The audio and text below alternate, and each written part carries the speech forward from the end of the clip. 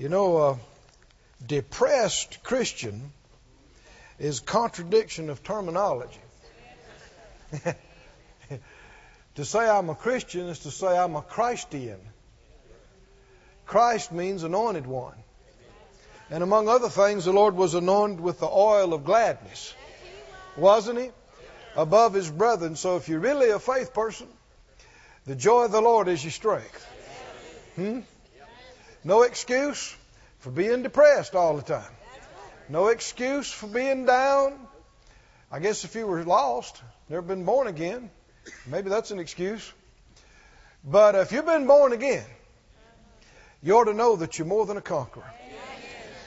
You ought to know that the greater one lives inside you. You ought to know that Jesus has already overcome for you and given you the victory. What remains for you and I but praise, right? Gladness and shouting, saying, "Thank you, Lord. Thank you, Lord." So no more frowning. No more down days. Rejoice in the Lord. Always. And again He said, rejoice. Rejoice. Rejoice. Thank you, Lord.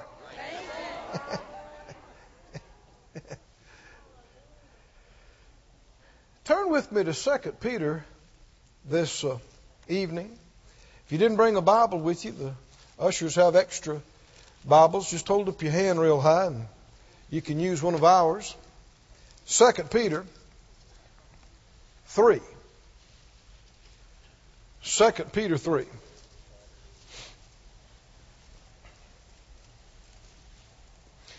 If you're going to stay sad, it's going to stay bad. Huh?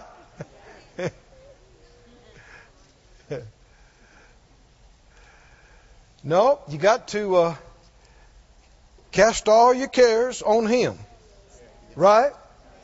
And begin to rejoice and begin to be glad. Faith rejoices, doesn't it? Faith gives thanks. Faith is glad. Doubt despairs, complains, and is sad. So if you're doing that, no matter how much word you think you know, no matter how much church you've been around, you're not in faith. You have to shake it off. Some things are painful and some things are annoying and some things are just always there in your face. But even if it's a snake hanging off your hand, like Paul did, you got to shake it off. Just shake it off and praise God and watch Him come through for you. And go forward. Because if you sit down and quit and give up and cry and feel sorry for yourself, you're done. You're done. That's it. Nobody can help you. I know folks don't like to hear that, but I'm going to say it again. If you sit down and quit, you cry and feel sorry for yourself and you give up, nobody can help nobody. Nobody. Because, most anointed preachers and brothers and sisters in the world could gather around you and they could holler at you and shout and preach and wave their hands. But unless you believe it and quit being sad, nobody can help you. People can pray for you around the clock. But just because, and God can give you, He could bring encouragement to you. He can bring help to you, but you still have to choose to receive it. You still have to choose to yield to it. You can breathe a sigh of despair and slump down and say, yeah, but you don't have to deal with what I've got to deal with. Well, if it wasn't that, it'd be some other excuse. No, we got the same God. Every one of us got the same God, and He's more than enough, and there's nothing too hard for Him. True? Nothing's impossible. Nothing's too hard. And if you really believed that God was on your case and in your business, come on now, and that things were working in your life according to His Word and according to His faithfulness, even in the midst of bad feelings and circumstances and symptoms, you'd look up even through the tears and resist the fears and say, no, I'm not staying here. Not staying here. I'm coming up, I'm coming out. And I'm telling you, God will not let a man or woman like that be disappointed. That faith pleases Him. And He will, the eyes of the Lord are looking, searching, scanning to and fro throughout the whole earth. What's He looking for? Somebody whose heart is perfect towards Him. That word perfect means wholehearted. Somebody that's all out to believe Him and committed all out to go all the way with Him. That man, that woman is not going to be disappointed. They are not. And there just is nothing so bad, too hard, that's been too long, that's too desperate, too impossible, too big for Him to handle. He creates planets. Right? He creates stars. Nothing is too hard for Him. Say it out loud. Nothing is too hard for the Lord. Say it again. Nothing. Absolutely nothing is too hard for the Lord. You know, I had the privilege of working in Brother Hagin's ministry, Kenneth Hagin, who's gone home to be with the Lord now, his healing school for a number of years. And I saw people in the worst situations. I've seen people that, just body racked with pain, just awful, awful symptoms and circumstances. And yet they were sweet people. Kind. They'd ask you about you. How are you doing? How's it going with you? I've seen other people had a little ache, wasn't barely worth mentioning. Just mean. Just mean. Just use any excuse to yield to the flesh and just be a pill to be around. And just yield to the flesh and just snap at people and demand this. People have to wait on them, hand and foot, because of their problem.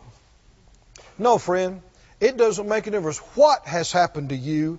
That's no excuse for being mean. And if you say, well, you don't have what I have. I've seen probably worse than what you have. I've seen some pretty awful stuff. And I'm telling you, I've seen people that could barely maintain consciousness because of the pain. And you come in to see them, they'd brace themselves up and put a smile on them.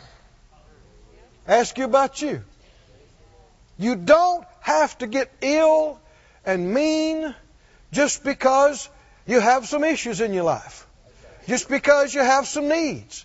Just because you have some attacks. And I'm not just saying that to chastise or to correct. Do you want to come out of the problem? Well, the faith of God works by the love of God. And you're still supposed to walk in love when you don't feel good. And you can.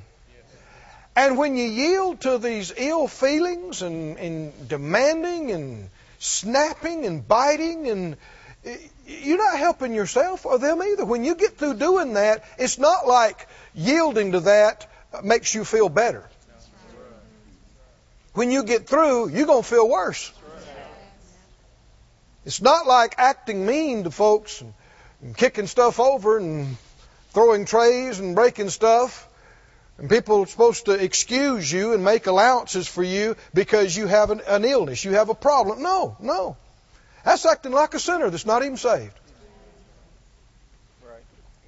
No, listen, friend. The love of God never fails.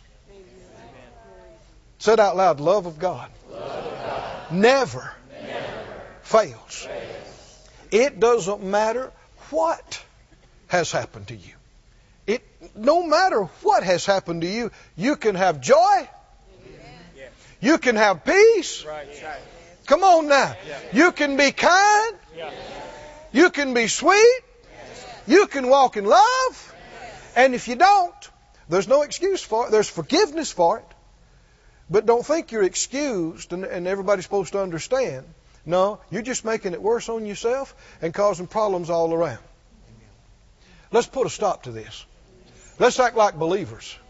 Let's act like the faith people that we really are on the inside. Can you say amen? Let's walk by faith. Realize that when you feel bad, and sometimes you don't, because of what you're dealing with, it can wear your patience thin. It can wear on you. But it is not going to help you or anybody to yield to those bad feelings and snap and bite and talk and accuse and do stupid stuff. You just feel worse when it's done. Say it out loud. The greater one's inside me. I can walk in faith. I can walk in love. I can have joy. I can have peace. I can be kind. No matter what. Is it true? Thank you, Lord. Thank you, Lord. Thank you, Lord. The love of God is shed abroad in our hearts by the Holy Ghost. We can yield to that instead of these other feelings. Can't we? Thank you, Lord. Just acting on those truths would absolutely change the environment in some homes. Would take the pressure off some relationships. Would help it so that people could begin to get free and begin to get past some of the things that have held folks back. You keep waiting. Keep waiting. When's it going to happen? When's it going to happen? When's it going to happen? And years have passed. Your life's passing by. This is your life. It's happening right now. You better make the best of it. Huh? Quit comparing yourself with other people. Longing for what they have. Quit lamenting what your situation. Why does this have to happen to me? You're going to ruin your whole life doing that if you don't stop. No.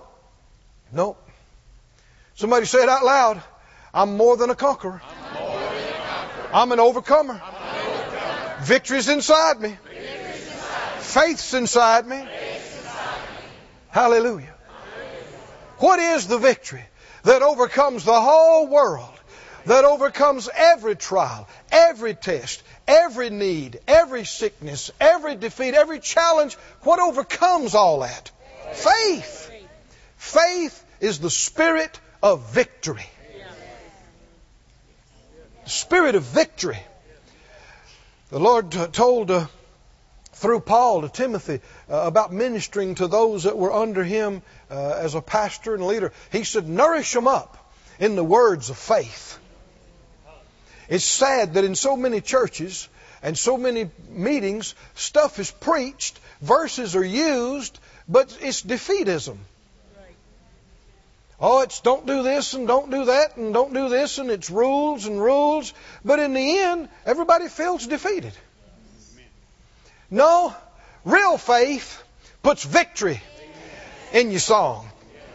Real faith puts a spring in your step. Real faith puts a twinkle in your eye. Real faith, no matter what's going on, you have a positive outlook. Right? And you're up. You're believing, no matter what it is, God will show us. There'll be a way. We'll come out. Huh? Oh, it's not over. You watch and see. The Lord will meet the need. You watch and see. Faith, you don't have to know all the answers. You just have to have faith.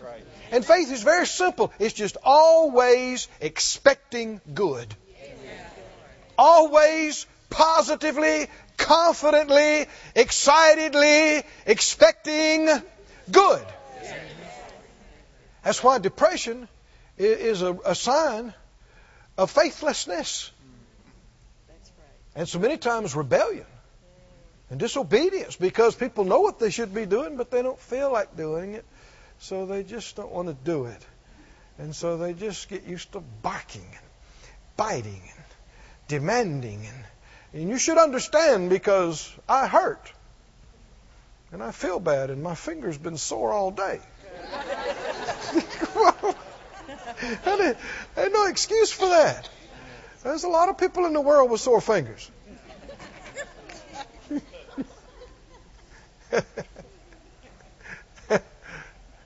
Tell me what the fruit of the Spirit is. What's the fruit of the Spirit? Love, joy, peace, long-suffering. And that's not them being long-suffering with you. It's you being long-suffering with them. Goodness, gentleness, faith, meekness, temperance. That's self-control. Self-control means you don't say everything that crosses your mind. You don't do everything you feel like doing. Self-control. Self-control. And no, friend, you'll be so much happier if you'll start controlling your mind, controlling your mouth, controlling your hands, controlling yourself, making the choice to walk in love, treating people nice, being kind. Instead of being somebody's burden, you can be somebody's hero. What a difference. Instead of being wearing on somebody, being heaviness in their life, you can be a bright spot. Can't you? It doesn't make any difference. You don't have to have everything together and your body in perfect condition and your finances in perfect condition before you can be a blessing.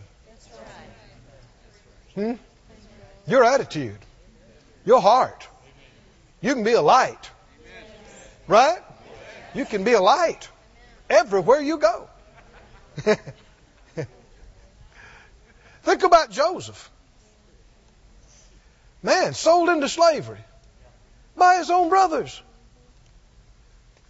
Fella could get better over something like that. Couldn't you?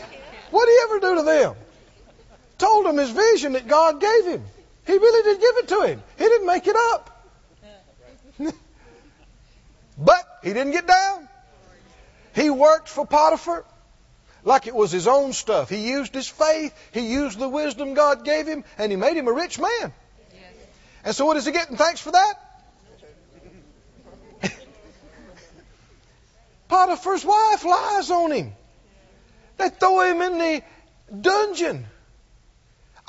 He was faithful to that man. Even though the man's wife was coming on to him, he wouldn't be involved with her. He never stole from the man. He never lied. He was faithful. And what does he get for his faithfulness and all his hard work? Lied on and betrayed and thrown in the dungeon. Fella could get better over something like that. Huh? Well, what am I saying? I don't care who you are. If you want to focus on the negative, there's something you can stay depressed and crying and feeling sorry for yourself about. I don't care who you are. But even after years of being a slave and years of being in the dungeon, he comes in and Pharaoh's baker and butler just got put in there not too long back. And he pops in one morning and says, "Hey boys, why are y'all so depressed today?" That tells you volumes. Does that not tell you volumes? I mean, it looks like he's never getting out of there. And they could say, well, I guess because we're in this stinky, terrible dungeon and they might execute us tomorrow, we got every right to be depressed. He wasn't. He wasn't. The Bible said until the time of his word came, the word of the Lord tried him. And obviously he passed the test. When people say, well, I tried that Christian stuff. I tried that faith stuff. I tried that prayer stuff. I tried that word stuff. No, honey, it tried you. And you quit. No, it never fails. The word never fails. Real faith in God does not fail. But in order to be walking in real faith, you can't be down. You can't be crying. You can't be sad. You got to be up every morning, every afternoon, every evening, through the pain, through the debt, through people talking about you, through bad stuff. Somebody say up, up, up, up. You got to stay up. And can you do it? Yes, you can. By the greater one, it's a choice. There's no such thing as having so much problems that you can't do this. Doesn't exist, because the Lord said He would not allow you to be tempted or tested above what you're able, but will with the temptation make a way of escape. So if it's in your life, you know you can whoop it. If it's in the ring with you, you know you can take it. If it was too big, too bad to be in the ring with you, the Lord wouldn't have let it in there. You know you can, if it's in your life, you know you can win. You know it. You know you can overcome. You know you can win. Glory to God.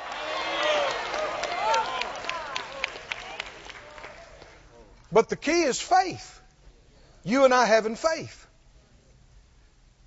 I know I'm being redundant. I sound like I'm just repeating myself. But it's because some folks have been repeating this for years. They just keep yielding to sadness. They just keep yielding to depression. They just keep on getting down every day and crying and complaining.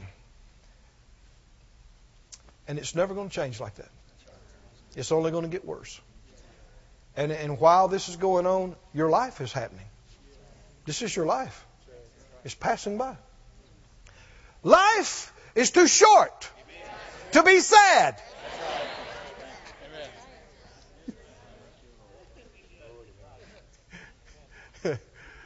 You're with me or not tonight?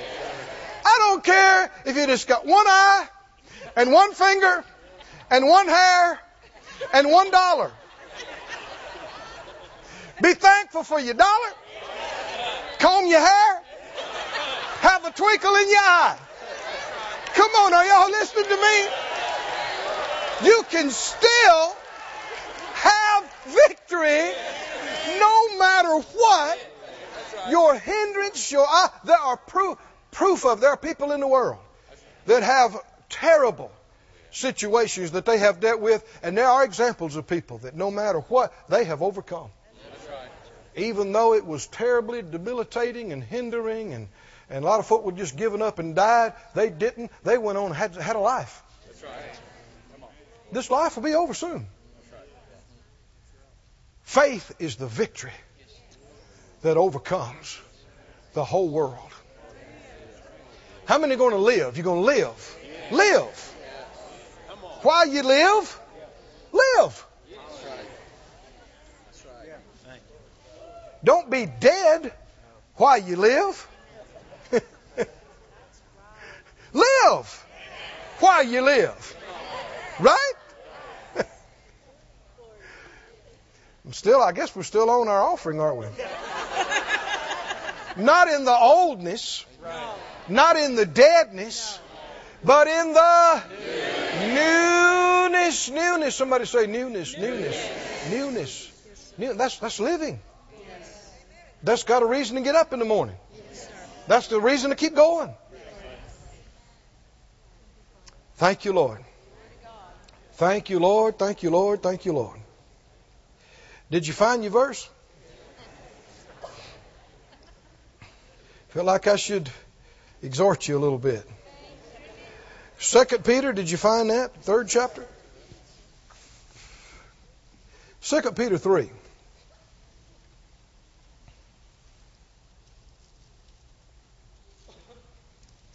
Verse 16. He says in all his epistles, speaking in them of these things, in which are some things hard to be understood, which they that are unlearned and unstable wrest, as they do also the other scriptures, to their own destruction. You therefore, beloved, seeing you know these things before, beware lest you also, being led away with the error of the wicked, fall from your own steadfastness. But grow in grace and in the knowledge of our Lord and Savior Jesus Christ. To him be glory both now and forever. Amen. Let's pray over the scripture before we go further. Just close your eyes and lift up your heart to the Lord. Father, we're so glad that we're your people. You are our very own Father, our very own God. We are your very own children. You know us. We belong to you. And we ask you for utterance for tonight. Exactly what you would say to each one of us. What we should hear, what we should see, what we should know, and what we should do. And we'll give you the praise, we'll give you the thanks, we'll give you the glory. In Jesus' name. We purpose not to be hearers only, but doers of the word. In Jesus' name. Thank you, Lord. Thank you, Lord. I'm just going to close these notes right here. Go to 1 Samuel, the 2nd chapter.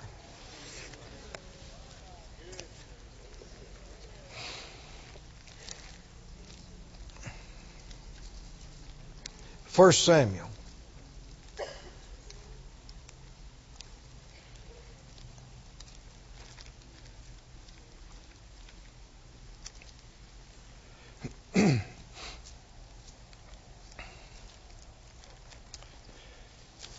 First Samuel, the 2nd chapter. We have in this 1st and 2nd chapter the story of Samuel's conception and his birth. And as has happened in more than one case, Samuel's mother was barren. You know, Sarah was barren. And Rachel. You know, just because something has been dead and unable to produce doesn't mean it can't change. And just because something has been dead doesn't mean it can't be revived and made alive. That includes lives, relationships, ministries, body parts. Right? How many believe God could touch a dead kidney and it just start working again? Part of a heart that's dead, part of a liver that's dead. Could God touch it? How easy would it be for the Creator of the heavens and earth just to touch it? And it just comes back alive, even though it was dead and dried and shriveled up for years. Can He do it? Yes. Well, Samuel's mother was named Hannah. And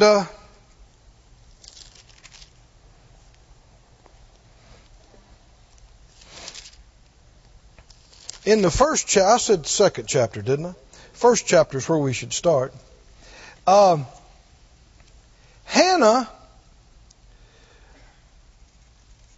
was a very unhappy woman. Did you know that?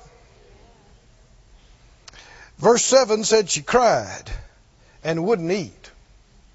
Everybody said out loud, she cried and wouldn't eat. Say it again. She cried and wouldn't eat. Verse 8. Elkanah, her husband, said to her, Hannah, why you cry all the time, baby? And why won't you eat?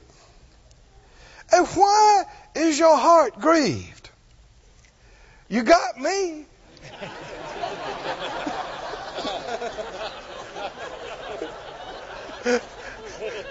And she said,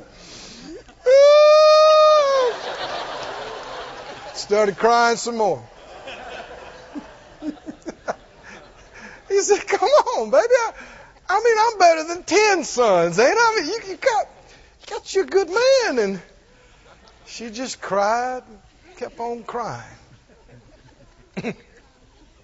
You know, we human beings are most of the time creatures of habit. Whatever you get used to, you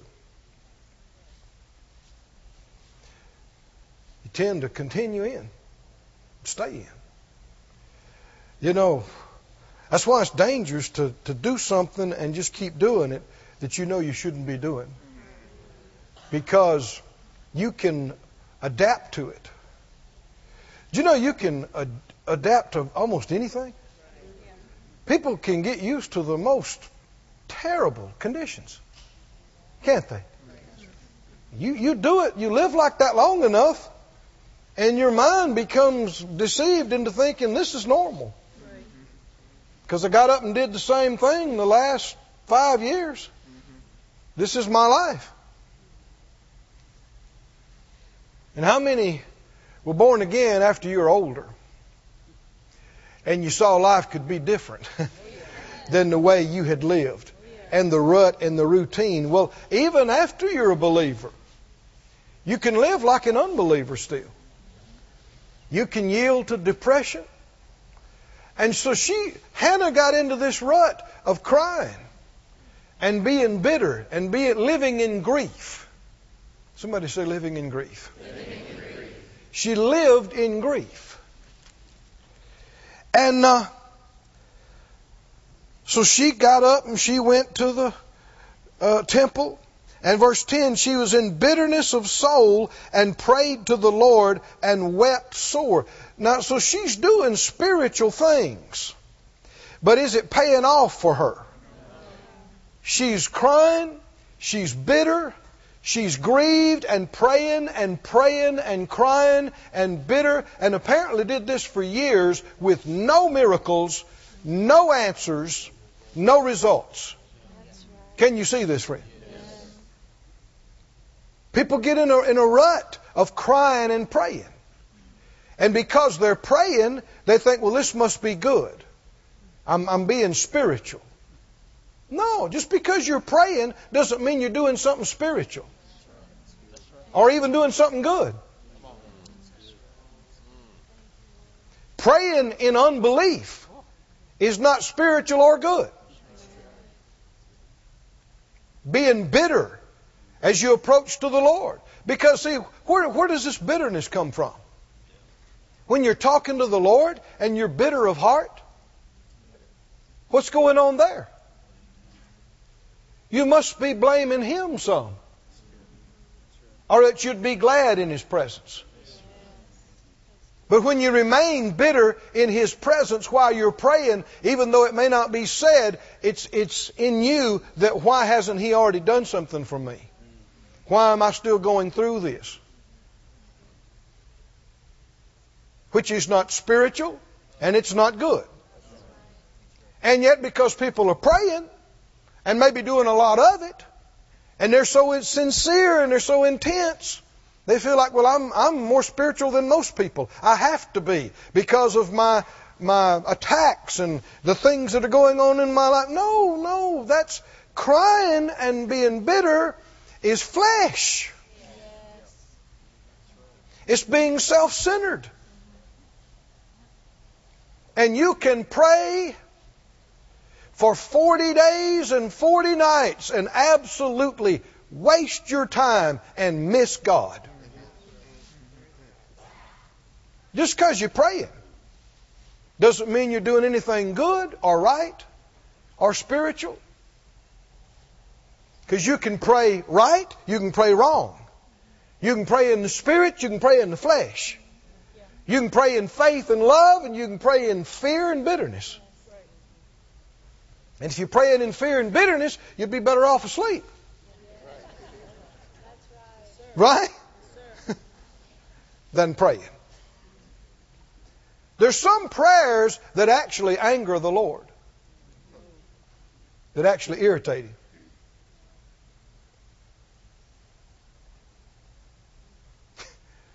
Did you know that or not? Search the Scriptures and see. There are times people have been praying to Him and He'd tell them, hush, shh, get up. Quit this. Quit doing this and step out. And do this. There's times He'd interrupt people and say, don't ask me about that anymore. Don't pray about that anymore. They thought they're being so spiritual because they're just praying. But prayer is not supposed to be a monologue. And the person who knows the most should do the most talking. Right?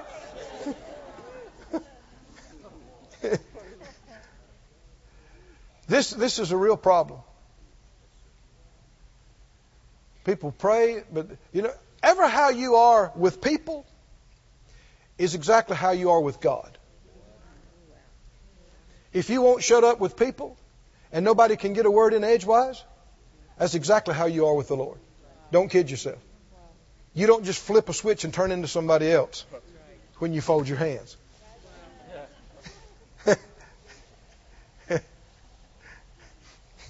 Well, I know you weren't expecting this tonight, but here you are. Rejoice in the Lord. Always. And again, I say rejoice in everything. Give thanks. Let's offer up the praise, sacrifice of thanksgiving to God. Continually. The fruit of our lips. Giving thanks to His name. Huh?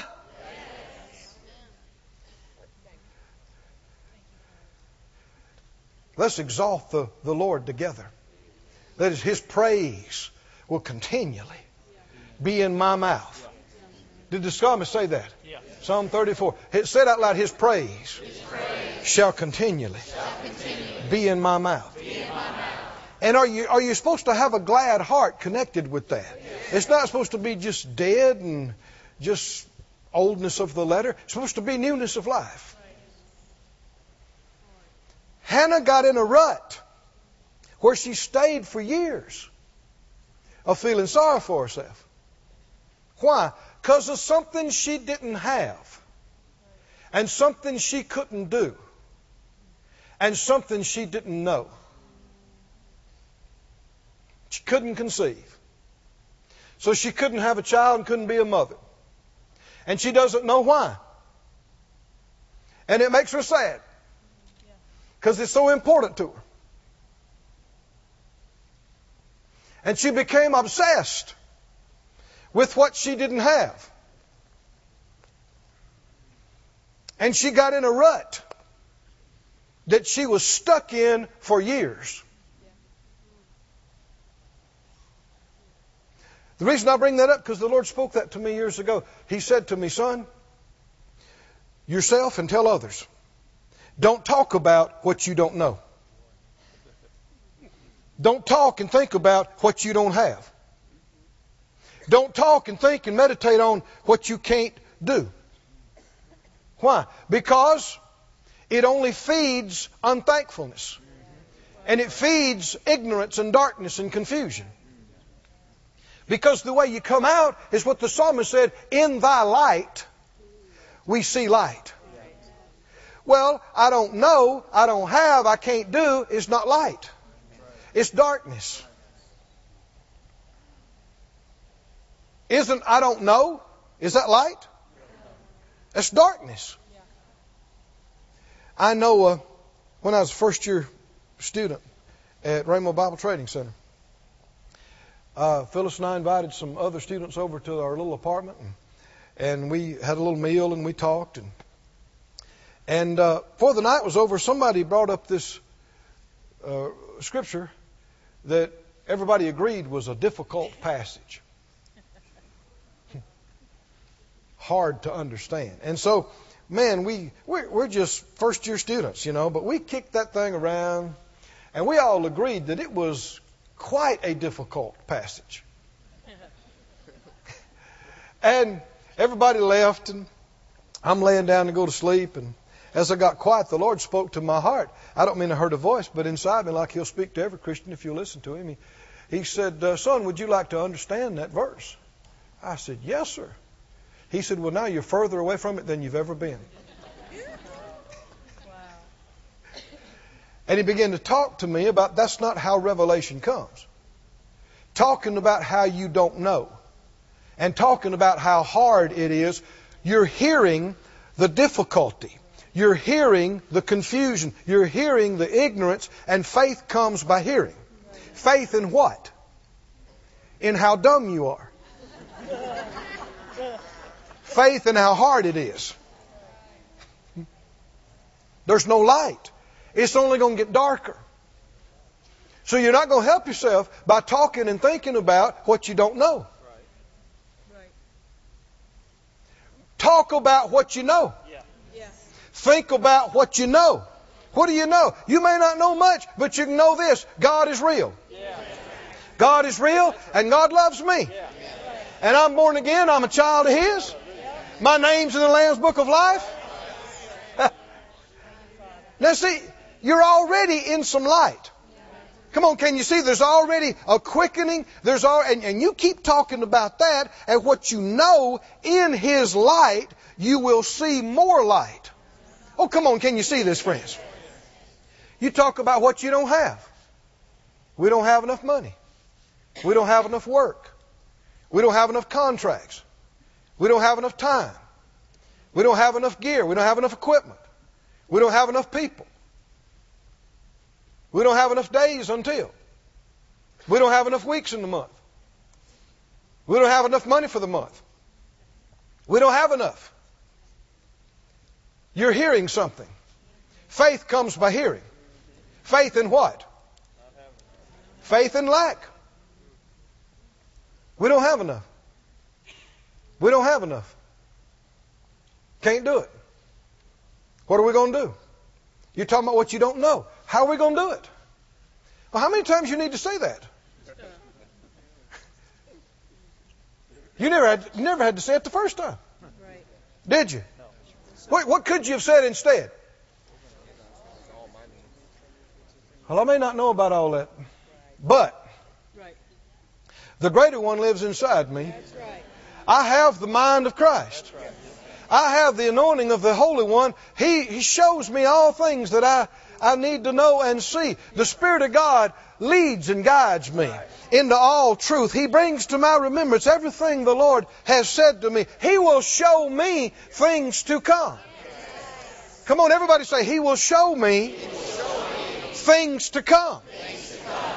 Now, how much better is that instead of talking about what you don't know?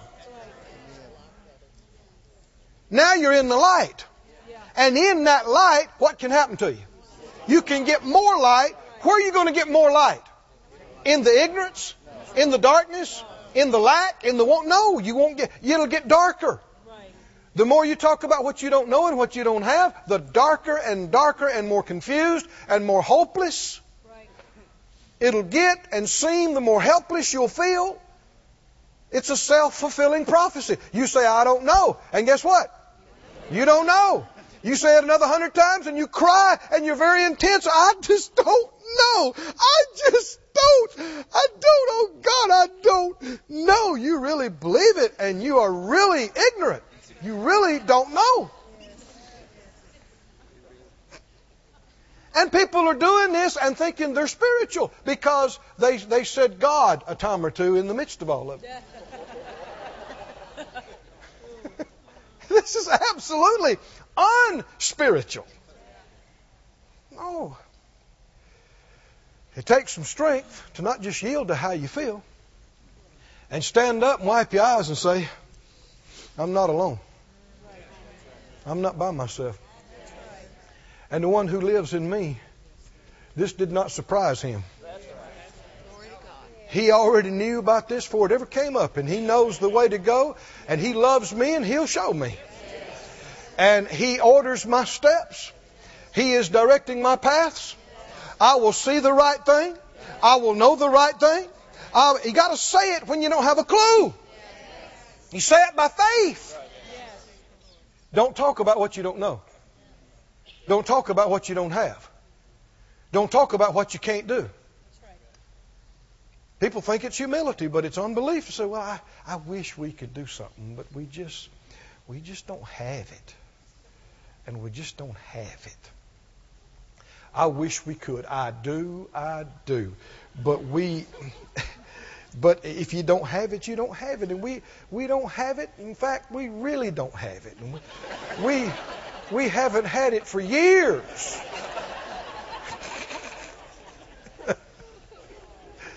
Ain't nothing humble about that.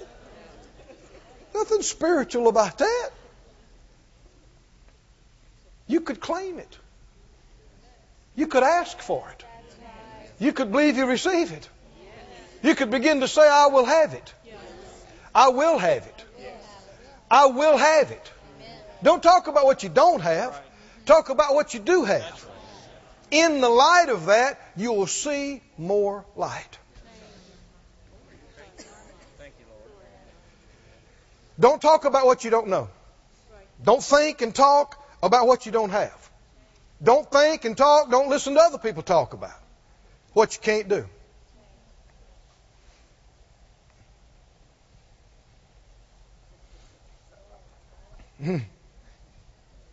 I know sometimes people might think about me that I keep to myself. And some situations I do. I mean, if I'm out on the road or wherever I am, if people are not going to talk faith, I'm not interested. And if I can't influence them and get them with me, I'm not going to sit and let them pour unbelief in my ears for 2 hours. I got better things to do. Like, go take a nap. Or anything except that. I am absolutely not interested in anybody telling me what can't be done, or what we don't know, or what we don't have, or what we need. Saying you need something requires no faith. Are you with me, friends? We need this. We got to have this. We need this. How many times do you need to say that? It takes faith to say, we'll have it. God has met our needs every time. He's been so faithful. He's come through. We'll have it. We'll have it. We'll have it. Quit talking about what you need. Talk about what you have. I know this sounds simple, but friend, this is life and death. This is being healed or not. This is coming out of debt or going under. Right here. It's so simple. So simple. Hannah got in a rut, didn't she? What's she thinking about every day? Help me out. She can't conceive. So she can't be a mother. And she don't know why. It makes her sad. But is all this crying helping her? Is it getting her any closer? All this bitterness, all this grief, is it helping her? Friends, let's wake up. Let's realize what the devil's been doing to people of God. People have been curling up in their bed and pulling the covers over their head. People have been crying and bitter, sour. Years. How can you get that way? You have to be thinking about what you don't have. What you want, need that you don't have and you can't do and you don't understand. You don't have to think about it. You don't have to talk about it. You can change the channel. Come on, are y'all with me now? You can change the... Now, if you've been doing it for years, it'll jump back over on the other channel by itself. Because you've had it on there so long that you wore a rut in the channel changer. And the button gets stuck on the side in the remote. Boom, goes, boom, boom, boom, just goes right back there. And you may have to whack that thing. Whack it. Boom. Put it back on the faith channel. Don't put it on the crying channel. Don't put it on the Bluesville channel.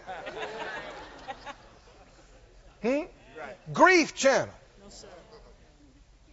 Crying. Hannah cried and wouldn't eat. Say it out loud. She cried and she wouldn't eat. And she's praying, but she's in bitterness of heart. She prayed like that for years. No results. No result. How many understand unbelieving prayer is not going to help you? It's not going to move God. It's not going to get any results. It's not going to make you feel any better. It's going to make everything worse. So she's bitter of heart. She's sad. And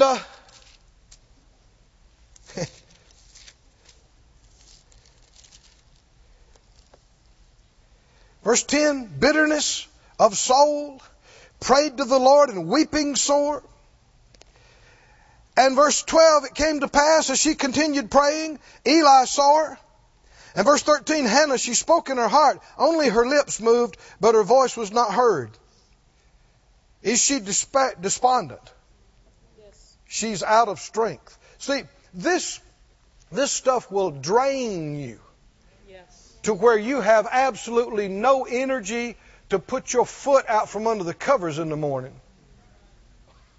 If the joy of the Lord is your strength, what does sorrow and bitterness do to you? It's like, you can even come to church and get fed a good message. You can read your chapter. You can be in a good meeting. You can have something put into you. But you go back and yield to the grief and bitterness. It's just like somebody pulling the plug on the bathtub. The strength just runs out of you. That's right. And with no strength, you don't have enough. When you're weak enough, any little old thing is overwhelming to you. Right. And it's not that the stuff is so big. It's just that you're so weak. Yeah. When you're that weak, anything come up, you're like, I can't take it anymore. It's just too much. And it was hardly anything. Yeah. But it's because you're already overwhelmed to start with. Tell me what's your strength. What makes you strong? What makes you strong? The joy of the Lord is your strength. Say it out loud. The joy of the Lord is my strength. Say it again. The joy of the Lord is my strength. Say it again. The joy of the Lord is my strength. What does it take to resist the devil and not give in and be defeated? It takes strength. What does it take to lay hold of your blessing and believe you receive it and hold on through it, through anything and everything, and never give up and never quit? It takes strength. It takes strength.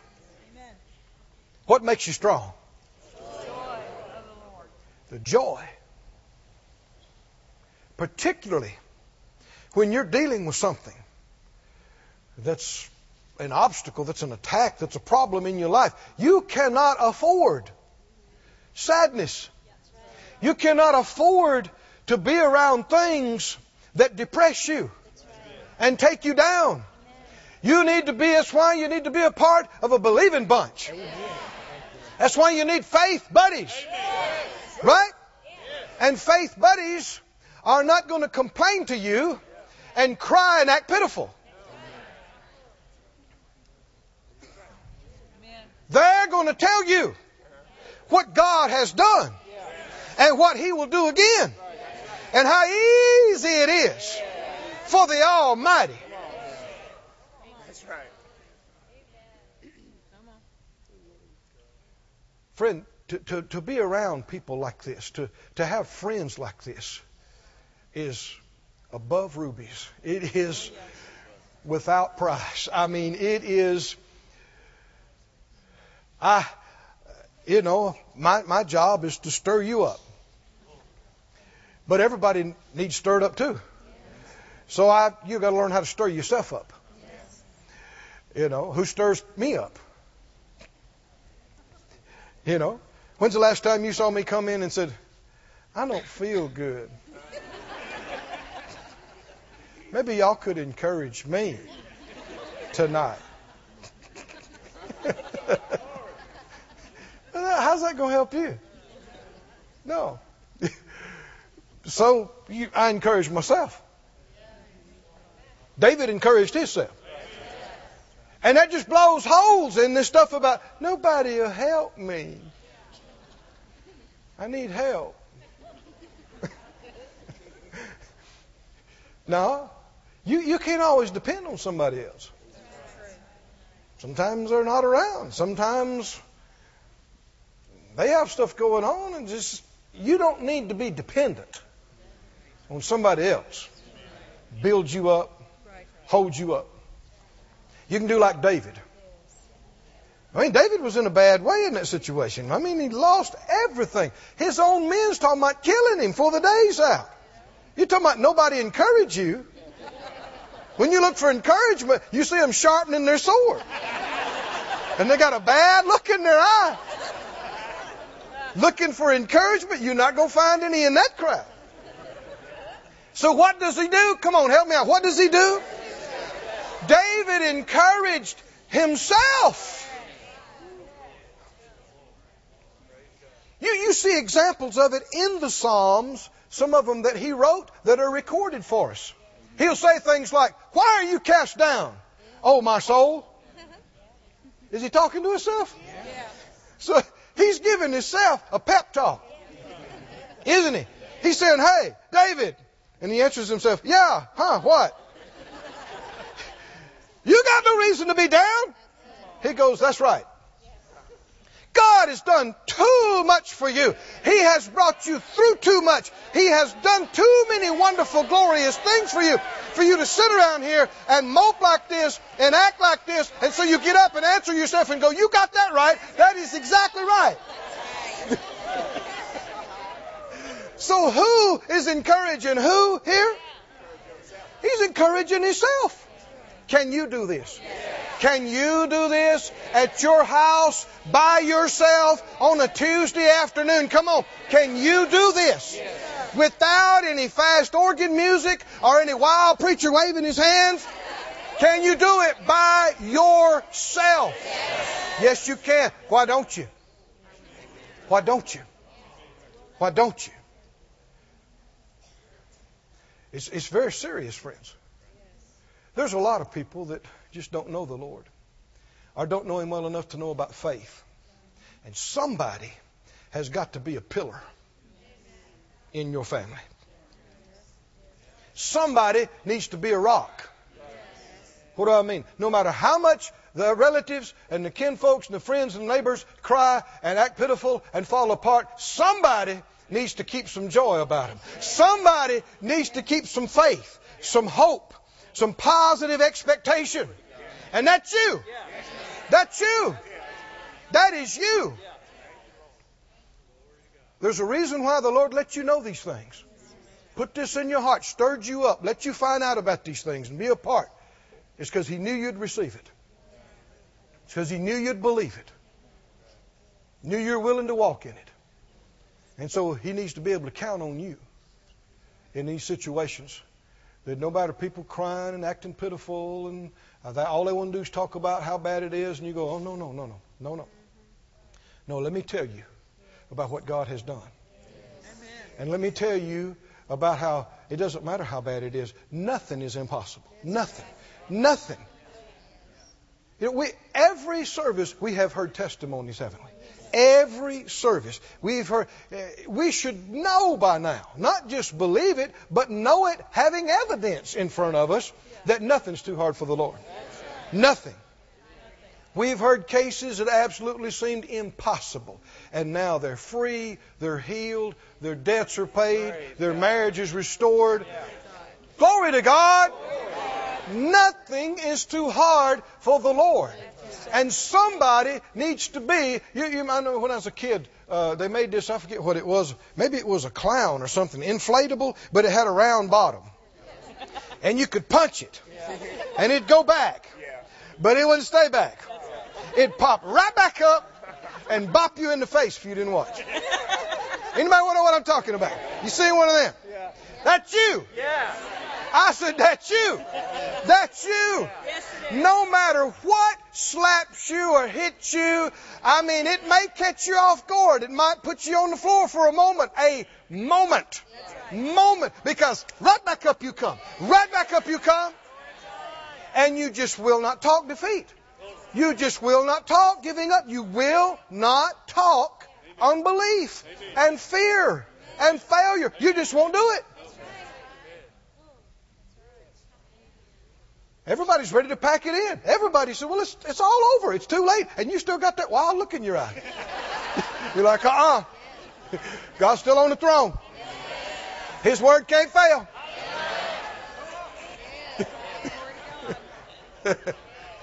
And I'm still looking for a miracle. I'm still expecting.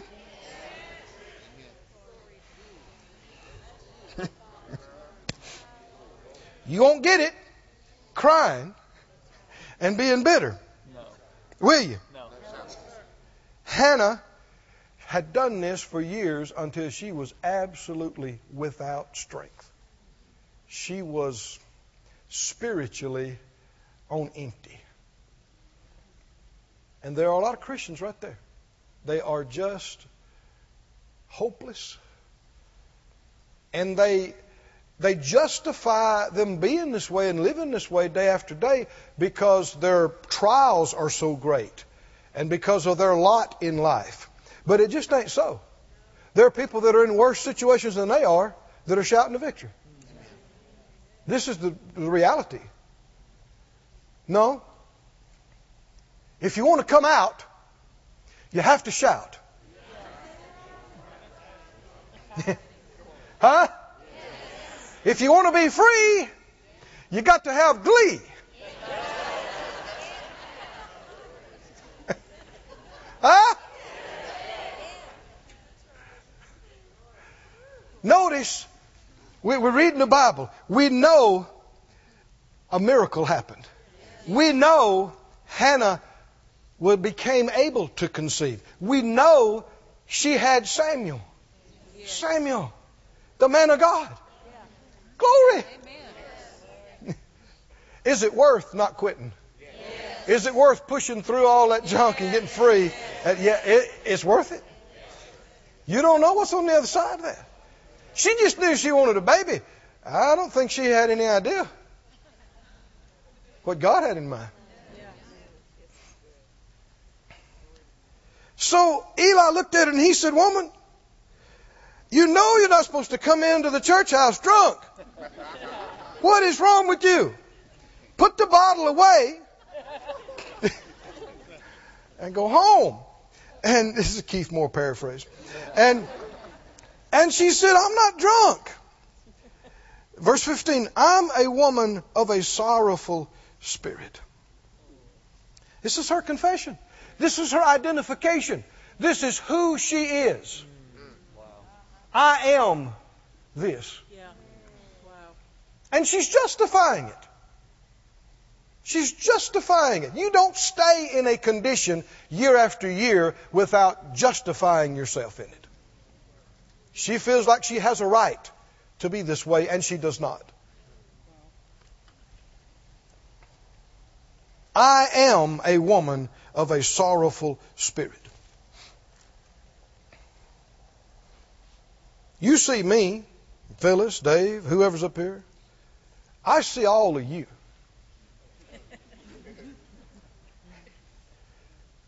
I see people, regulars. You're our people. You're part of it. I don't think I've seen you smile in a year. I'm not exaggerating. Never smile. Never. Always. Everybody's praising God and happy. And every service. Every week. Every month. I love you. I don't want to see it like that. God loves you. He didn't want to see it like that. And if you think, well, I have to get this fixed before I can be happy, then you will never be happy.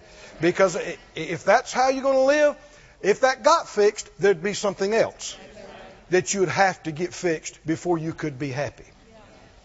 And if your joy is dependent on something else out here in your life, then your joy is not in the Lord. You don't have to have another dollar. You don't have to lose another symptom. You don't have to have anything happen before you can get happy.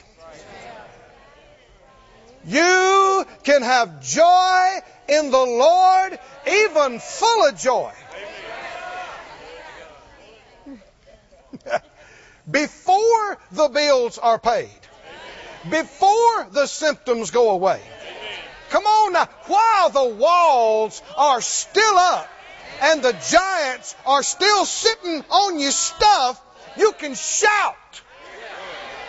You can shout victory. You can shout victory while the walls are still up. Yeah. That's right. Is it true? Yes. That's what faith does. That's right. That's what faith does.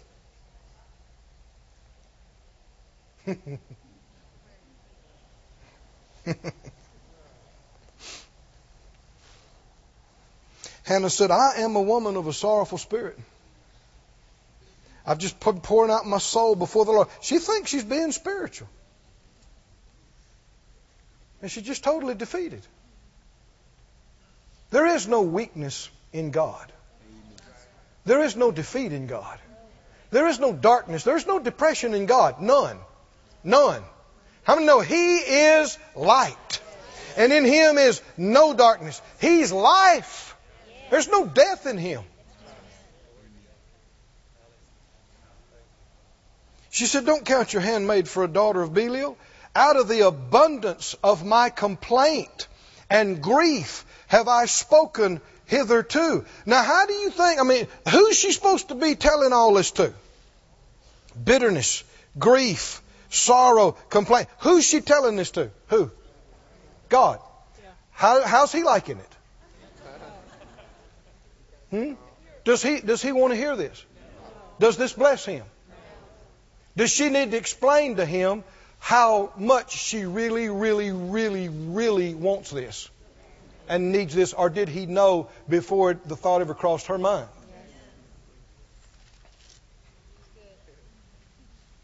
Is it blessing him to hear her? Does it move him somewhere and go, man, now that's some real crying there. That is, bless your heart. Whew. Look at that, Michael. Is that crying or is that crying? This is, man, I ain't seen crying like that 800 years.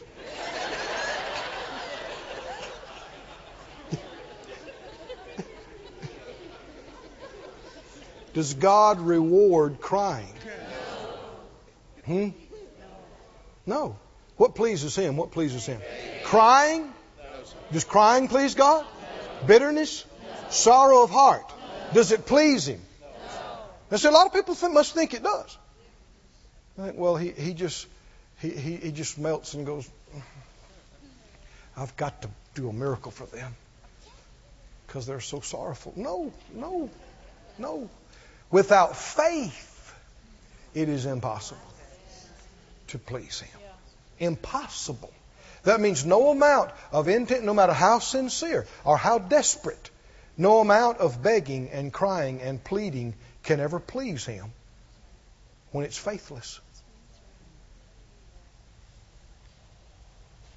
And this is what much of the church world has yet to learn. Religion has taught them to beg. And they're going to beg. And they'll get mad at you if you say anything negative about begging. Well, I'm just going to keep on.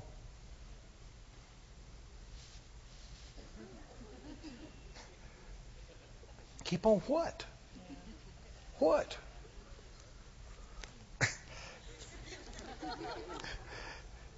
She said, out of the abundance of my complaint and grief have I spoken there. Out of the abundance of the heart, the mouth speaks. So how'd all this get in her? She must have got up thinking about, talking about what she didn't have, what she couldn't do, what she didn't know. She must have thought about it all day long and went to bed thinking about it because she got full of it. Didn't she? Yes. She got obsessed with it. And it made her miserable. And what kind of, Elkanah's out working all day. He comes home. She's been crying in the house all day. Might have got a little bit of housework done, probably not much, because when you're this depressed, you're so weak, you only pick your hand up. That's just a fact. So does that make him want to rush home early? Huh? You should see some of the looks across the crowd.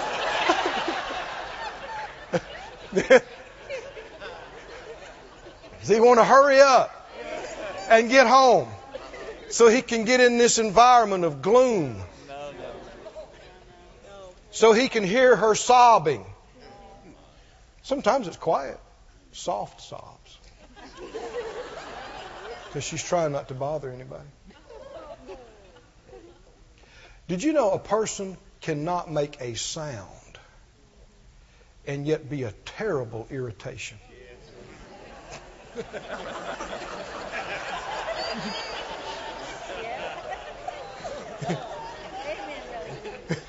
Why? because of this bitterness, this sorrow, this grief, this depression. It's spiritual. It's real. And other people, if they got any smarts, they want to get away from it. They don't want to live in that. They don't want to be around that. And then that makes the person that's yielding to it all the more upset and mad. Well, I need your help. I need you to be there for me. And they're like, I need to get away.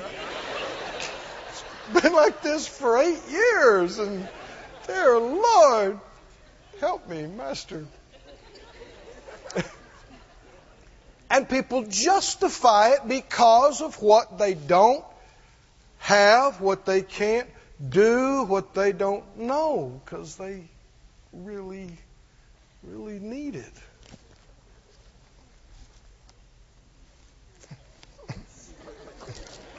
Eli said, you need to go in peace.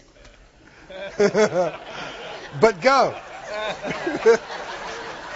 Because we're trying to have church around here. Now go in peace, and the God of Israel grant you your petition that you have asked of Him. Now here's where the breakthrough came. I said, here's where the breakthrough came.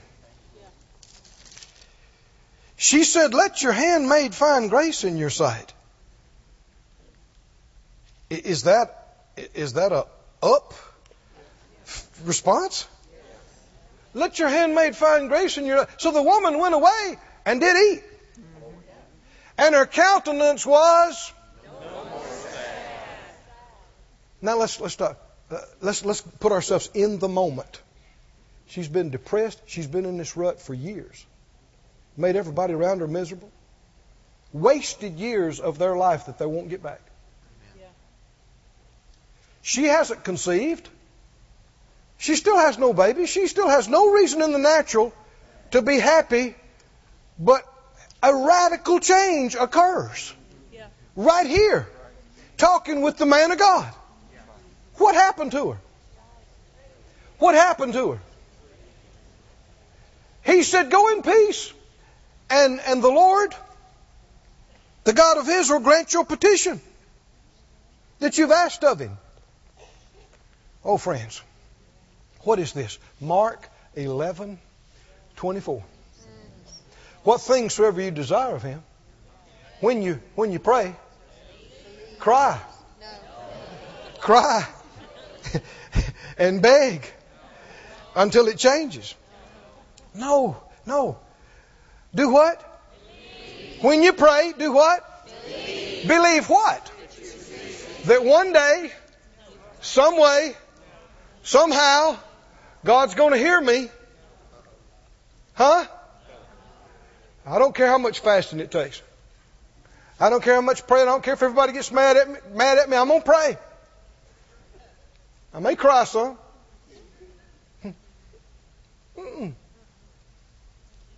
Believe what? Believe what? Believe what? Believe what? That you receive it. When you believe you receive it. Not when you see it. Not when you feel it. When you prayed.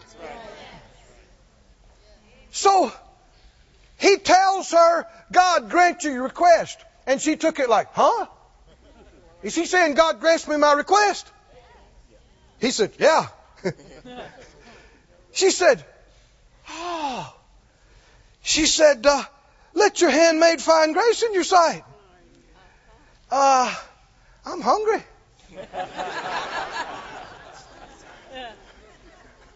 And she went and saw her husband. Before he's across the church, he thought, glory to God. No Kleenexes? No makeup smeared? No. Baby, you hungry? You want to eat? She said, yeah, I'm hungry. He thought, glory to God.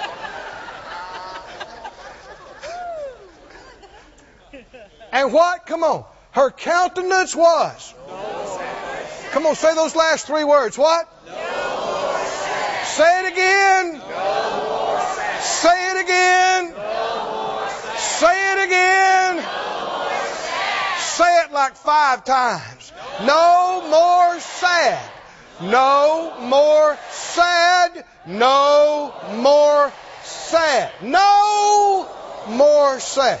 No more sad. No more sad. No more sad. No more.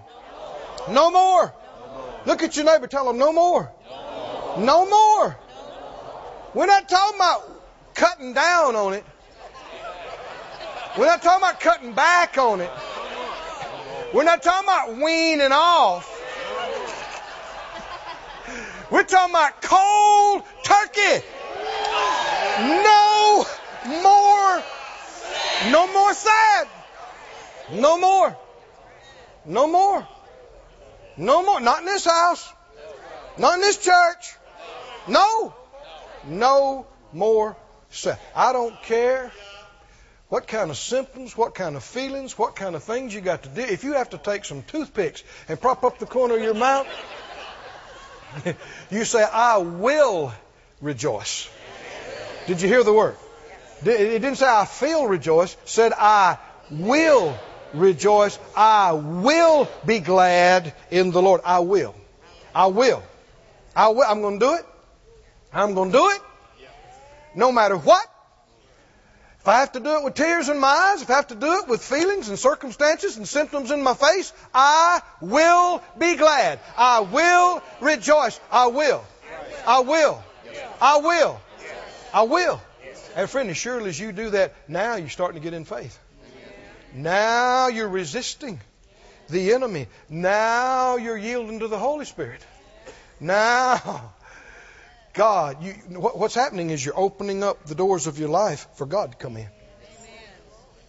Tell me what happened. She was no more sad. Did something instantly change in their life? What happened? Next thing you know, she conceives. Next thing you know, within a year, she bears a child. Glory to God. Her heart's desire fulfilled. Tell me what she had to do to get it. What she had to do. She had to quit crying. She had to quit being bitter. She had to quit grieving. She had to quit sorrowing. Had to quit complaining. Had to quit praying those kind of prayers. She was no more sad. No more sad. Go to the book of Acts. Can you take a little bit more of this? I don't feel like I'm quite done. No more sad means no more bad. Did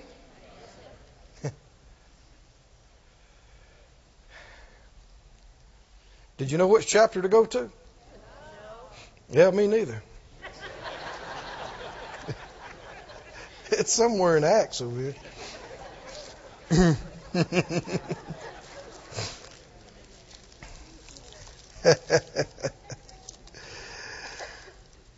Oh, thank you, Lord. Thank you, Lord. Thank you, Lord. Thank you, Lord. Somebody say, thank you, Lord. Thank you, Lord. Praise you, Lord. I believe it's the 27th chapter.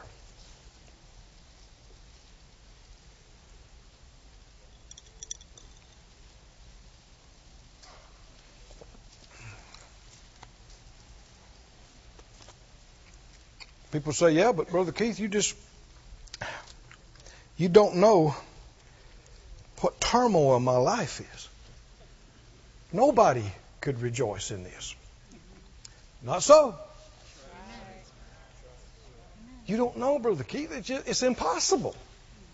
You can't even focus enough to rejoice. I mean, it's just bombards you. It's right there in your face, in your life, night and day, night and day. Do you remember when God delivered His people out of Egyptian bondage, and they complained and complained and complained and complained and complained, and because of their complaining, snakes came in their midst and began to bite them. You remember that? Over in Numbers it talks about it. Snakes began, and the people were dying. These poisonous snakes. And Moses cried out to the Lord, and the Lord told him to put up a serpent on a pole, which was a type of Jesus on the cross. John 3 says so. Why a serpent?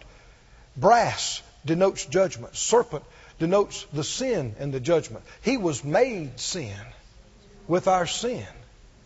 He was judged in our place. And had him hold that up and tell everybody, look on the serpent on the pole and you will live. Now think about the circumstances. If I've just turned loose 2 poisonous snakes in here tonight,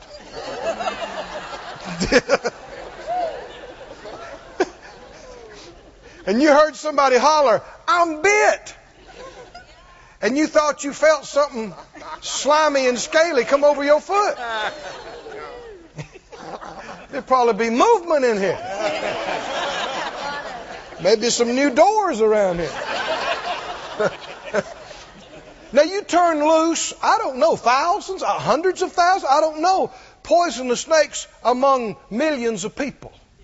Try to get the scope of this thing. And many people are being bitten. A lot of people are already dead. The camels are spooked.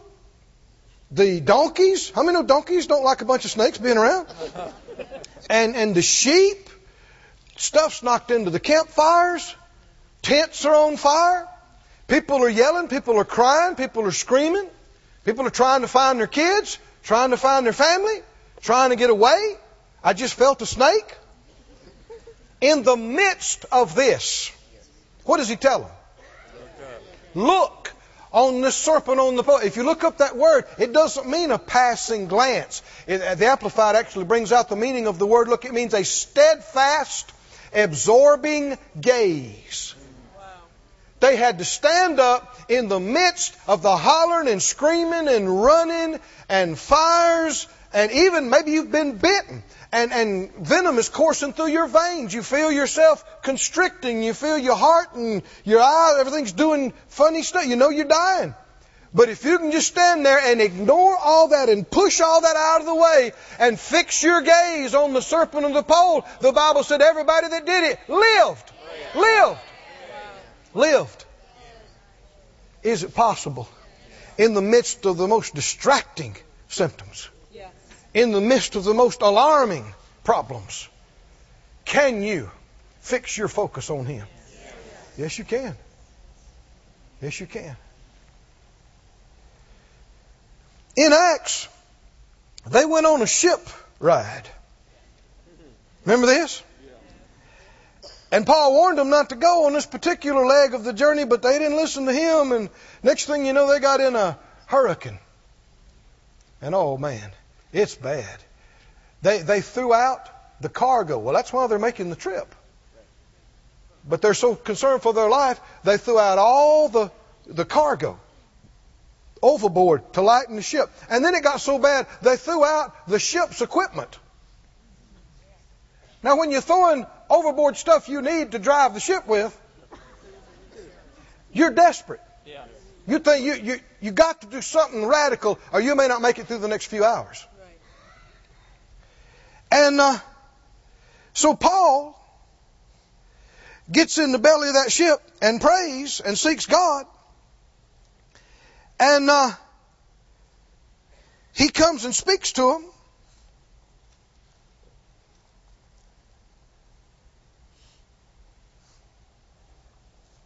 He said, verse 23, he said, there stood by me, verse 21.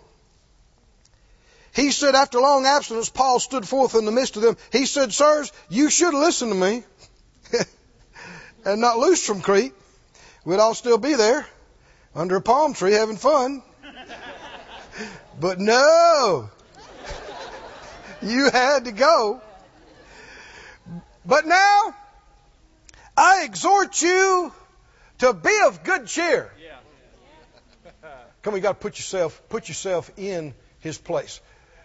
He's having to yell this over the wind and the water. Hurricane. The ship's rocking and reeling. And the people have thrown up till they can't throw up anymore. And what's his word to them? cheer up. What you got to do is cheer up.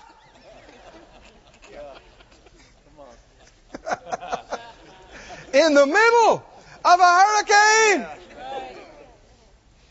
Somebody say, cheer up, cheer up. Cheer up.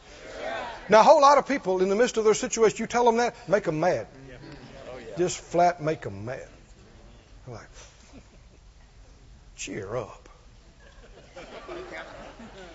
This is serious. This is serious. Yeah, serious unbelief. Serious fear. Serious depression. Say it out loud. Cheer up. Cheer up. Come on, say it a little stronger than that. Cheer What do you cheer up? Cheer up. Cheer. You got to say it like you're trying to talk over the hurricane. Cheer Cheer up. Cheer up. Does that mean get up? Get up. Quit being down. Quit being hopeless. Now, why does that make any difference? Why would he even tell them that? Because the reason you are down is because you don't believe anything's going to change. And if none of them would believe what he told them, would it have affected the situation? Cheer up. Say it again. Cheer up. Cheer up. Say it again. Cheer up. Cheer up. He said, for there shall be no loss of any man's life among you. But we're going to lose the ship. But that's okay. If you'll cheer up. He said, this night there was an angel came to me. And he said, fear not, Paul. Have you heard this before? When a true messenger comes from God, you hear this again and again, don't you? Fear not. Don't be afraid. Don't be down. Don't be scared. Don't be depressed. Fear not. Believe only. You'll see a miracle. He said, you got to be brought to Caesar. You got a preaching engagement you cannot miss. You have to be there. And God has given you all them that are sailing with you. You know, a real faith man, a real faith woman, people don't know it, but they ought to be glad when they get on the plane with them. When they get on the boat with them, when they get in the car with them. This is just a fact. A lot of folks don't know it, but they should have said, praise the Lord. When this one or that one walked on board. Why? It's not that God plays favorites. It's just that some people believe Him and some don't. And so he said, I believe God, it's going to be just as it was told me. And so they tried to do some things that they shouldn't have done, and Paul corrected them and said, these have got to stay in the ship. And they cut the ropes off. And verse 33, while the day was coming on, Paul besought them all to take food. Yeah. Remember the conditions now. He said, this is the 14th day that you hadn't eaten.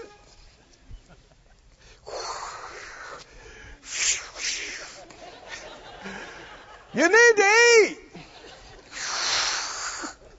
And they're probably thinking, I don't feel like eating. You need to eat. So take some food, because this is for your health. He's already told them we're going to lose the ship. So you need to get ready to swim.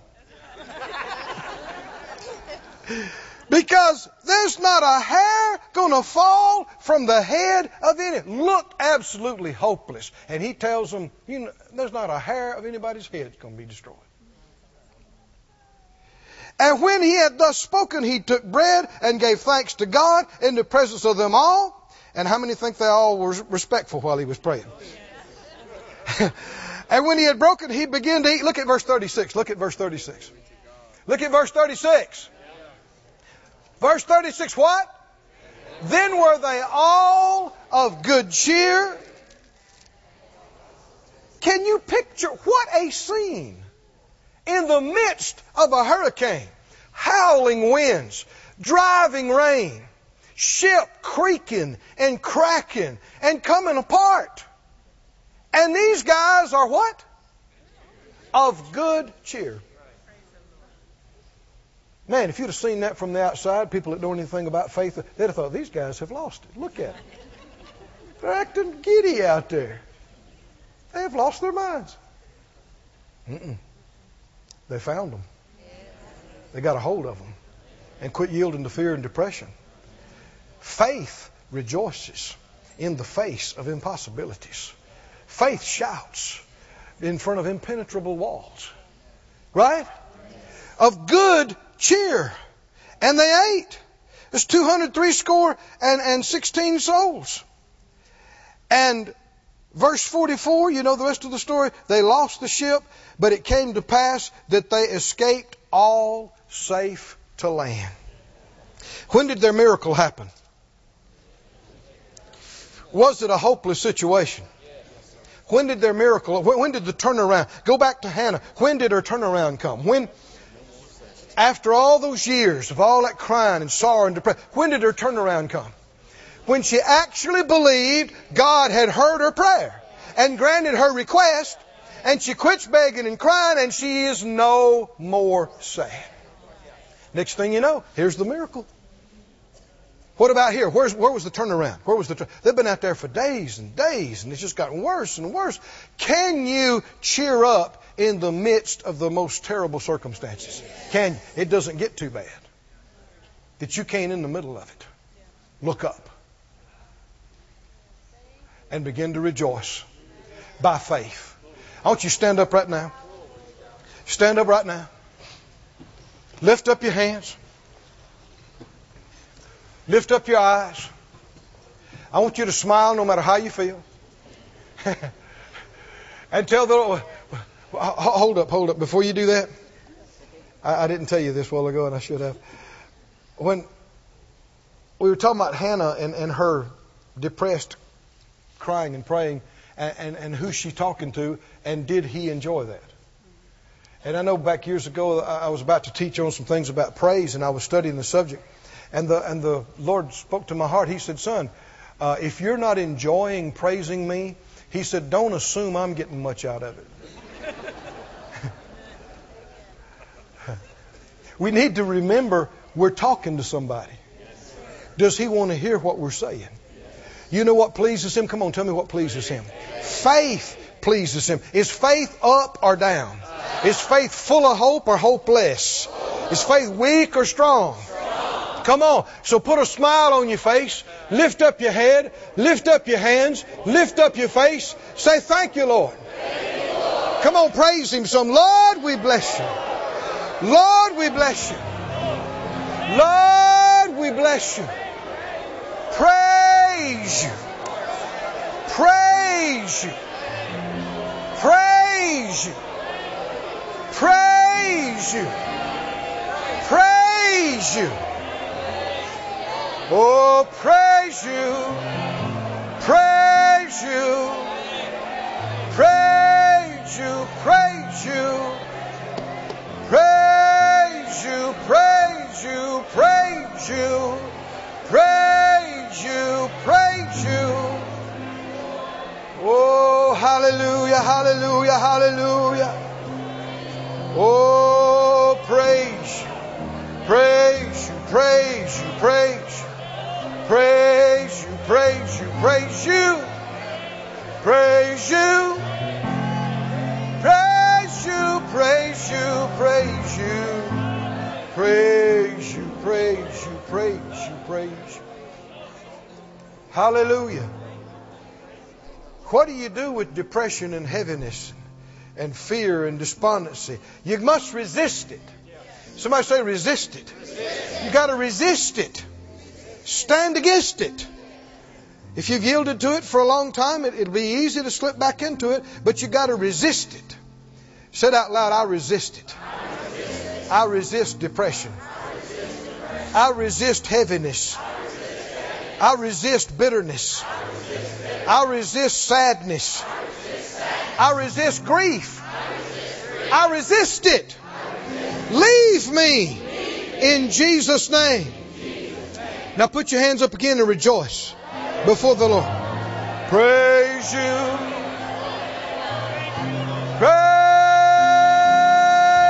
you, Lord. Praise you, Lord. Praise you, Lord. Oh, I praise you. Praise you. Praise you. Praise you. Praise you. Praise you. Praise you. Oh, hallelujah, hallelujah, hallelujah. Oh, hallelujah, hallelujah. Oh, hallelujah, hallelujah. Hallelujah, hallelujah. Glory to God. Y'all know that song, I got joy in my heart, joy in my soul, joy since that happy day. You know that, Rob? Since I